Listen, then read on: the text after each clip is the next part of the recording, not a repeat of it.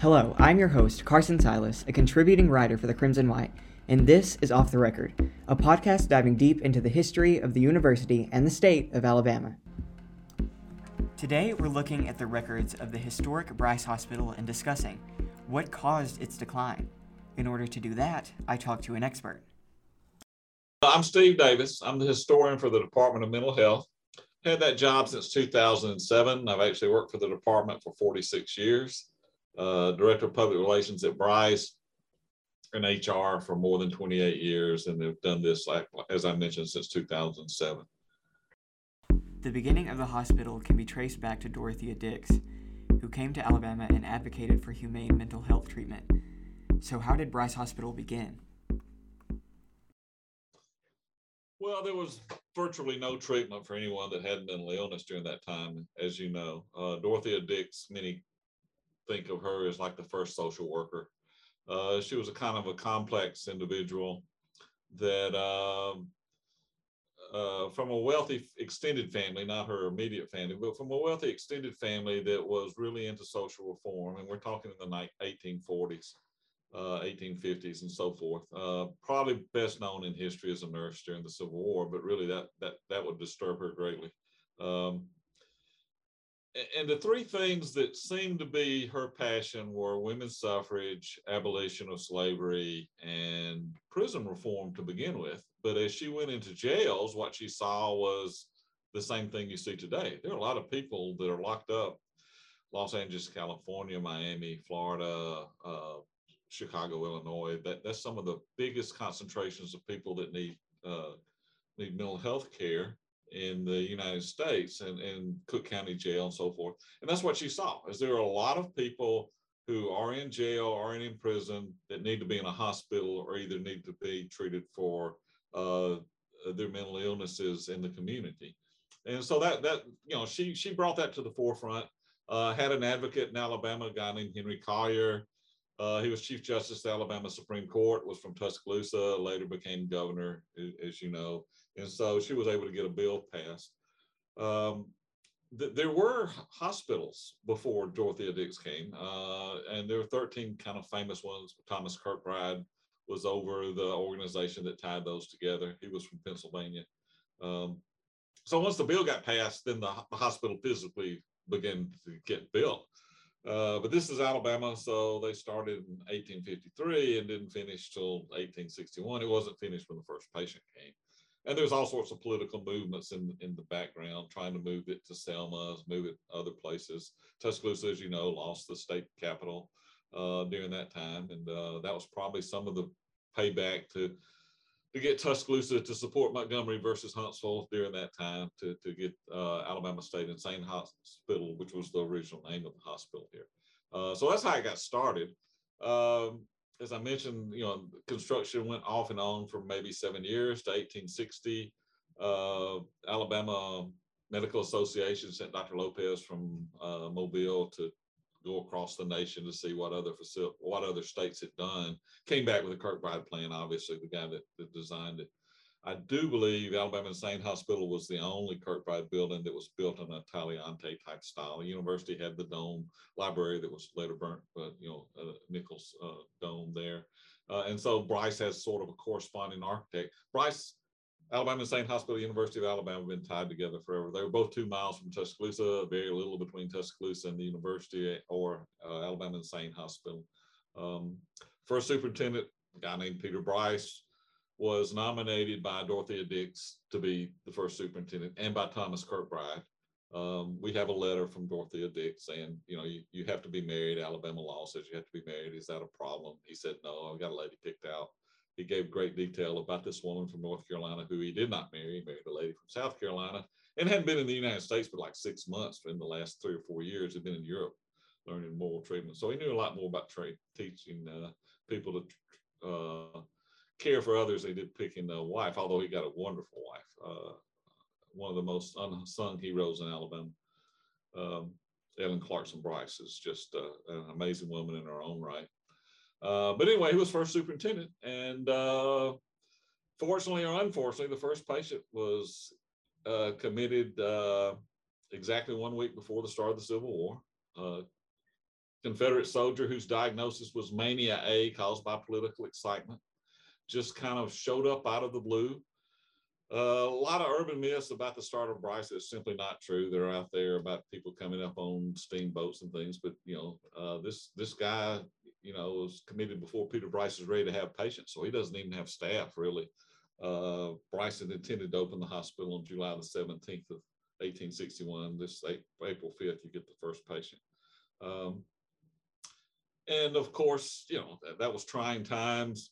Hospital was built to hold 250 people by 1869. It bypassed that number in 1872. Peter Bryce started talking about the hospitals overcrowded, and that theme has run throughout history. All Kirkbride hospitals had a west wing and a east wing. They were built to draw the air up through the tower. This one had steam heat in the basement, probably the first indoor plumbing in West Alabama. The Jemison Mansion, they like to argue that they had it, but construction began on Bryce, Alabama Insane Hospital before it did. Somebody flushed that toilet at some point before patients got here. So anyways, the same architect designed Jemison House on Greensboro that designed Bryce Hospital. So that's sort of the early days. The hospital from the very start almost had to be self-sufficient. It did survive burning of the university. As I mentioned, it's always been connected. Peter Bryce was going to allow the university to have students at Bryce Hospital, at Alabama Insane Hospital, in 1865, after the university was burnt to the ground, so to speak. But there was enough space for the few students that came back, less than 20. I don't remember exactly how many. But Peter Bryce and Josiah Gorgas were good friends. Mia Gill Gorgas and Ellen Clarkson Bryce stayed extremely good friends until the early 1900s. They were also into social reform with Julia Tutwiler, who got women admitted to the Alabama probably before they would have been without her influence. And so those three women kind of had the same thinking process as Dorothea Dix. Women's education. Peter Bryce spoke to almost every opening of a women's school in West Alabama. And they did a lot for education, all three of them. And Julia's a little better known outside the university campus, which still has a lot of buildings named for Amelia Gill Gorgas. But those were three women that really changed Alabama. One small story: the Kilgore House, which has been torn down when women were first admitted to the university. I think the plan was that they couldn't live on campus, and therefore they'd be charted to class, and you would get rid of women pretty quickly. But Bryce Hospital let those 4 women students live at the Kilgore House, and they actually were closer to the classes than some of the men's dormitories. And Alabama's had women students ever since that time. So again, there's just a connection all the way through between the two facilities. When looking at the treatment of patients at the time, Bryce seemed like a revolutionary institution. Is that true? Yes, very true. Peter Bryce really believed that any kind of mechanical restraint would be the last thing you do. Most places, if you had someone that was committed, that was one of the first things that was done, as people were constrained or locked in small rooms and so forth. He believed in outside sunlight, nature, allowing people to not have pressure on them. In 1861, he wrote, what we have to do is catch mental illness early. We know that's true. You need to have family support. We know that's true. It's be better to keep patients near the community in which they grow up. And that's sort of an emphasis that the mental health department has today, as we're doing crisis centers all across the state so that people aren't transported far away from their home. 1884, the hospital was recognized as one of the 4 greatest in the world, and Peter Bryce said that they had had no mechanical restraint that year. So I'm not sure I believe that, quite candidly. In today's world, what we call mechanical restraint, but I don't think they had people being shackled and things of that nature. He was an advocate of moral treatment. And you won't see this. This is a Steve Davis definition. This is not you'll see in Wikipedia or anything. But basically, you're treating people for their illness and not for the fact that they would be inmates or that they should be locked up, even though many were on locked wards. But even when I started to work, patients had ground times to get outside. So he felt that was really important. So yeah, he was really advanced for his time, supposedly the most trained person and not guilty by reason of insanity. Was actually asked to testify at John Garfield's assassins, Ghetto's hearing. He did not go, but actually wrote a letter supporting the defense of the assassin. So, man, way ahead of his time in many, many ways. The institution started to face problems. It had issues with overcrowding, it gradually lost funding, and needed to become self-sufficient. Eventually, this snowballed. How did all of these factors affect the way the institution ran? Well, as I mentioned, almost from the start, the institution had to be self-sufficient. I mean, having a hospital farm was a given when a hospital opened like that. And so the given is that patients work on the farm. It's totally alien to us today. I can't imagine gathering up all our patients and making them go work in the fields each day. And yet that was commonplace. And that was commonplace across the United States. But obviously, as time goes on, treatment of people with a mental illness really didn't keep up with the times.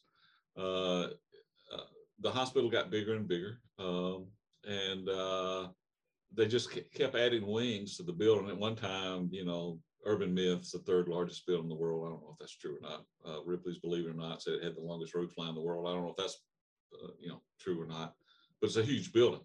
I mean, there's no doubt about that.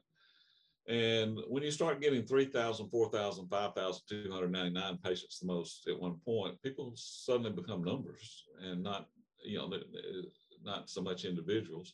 And Peter Bryce wrote about that. Kirk Bride wrote about that. Don't get a facility bigger than 250 people. That's about as much as you can have at one place, and everybody keep their individuality. Treatments, were often somewhat new. I mean, and you had things that like lobotomy, which was just a disaster in the history of treatment. ETC is not necessarily a disaster today, but it was at the time. It's actually a treatment that's used outside Bryce. Public institutions don't use it much anymore. So, you had basically just warehouses of people that their treatment was, well, you're not in society, so you can rest from that. But at what point do you get better? And if you're forgotten, then you're locked up and you get 3 meals in a day and you get complacent. Do you grow as an individual?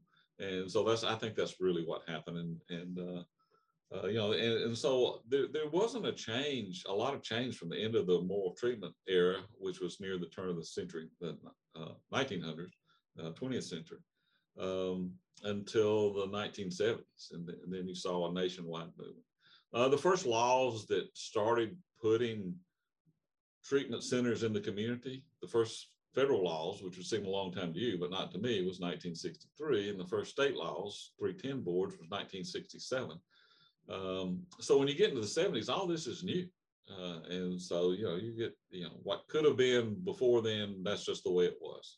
And so that was an evolution of Bryce Hospital, named for Peter Bryce at the time of his death, and other states, by the way. So it's important to understand that Bryce Hospital's history is a tale of good intentions.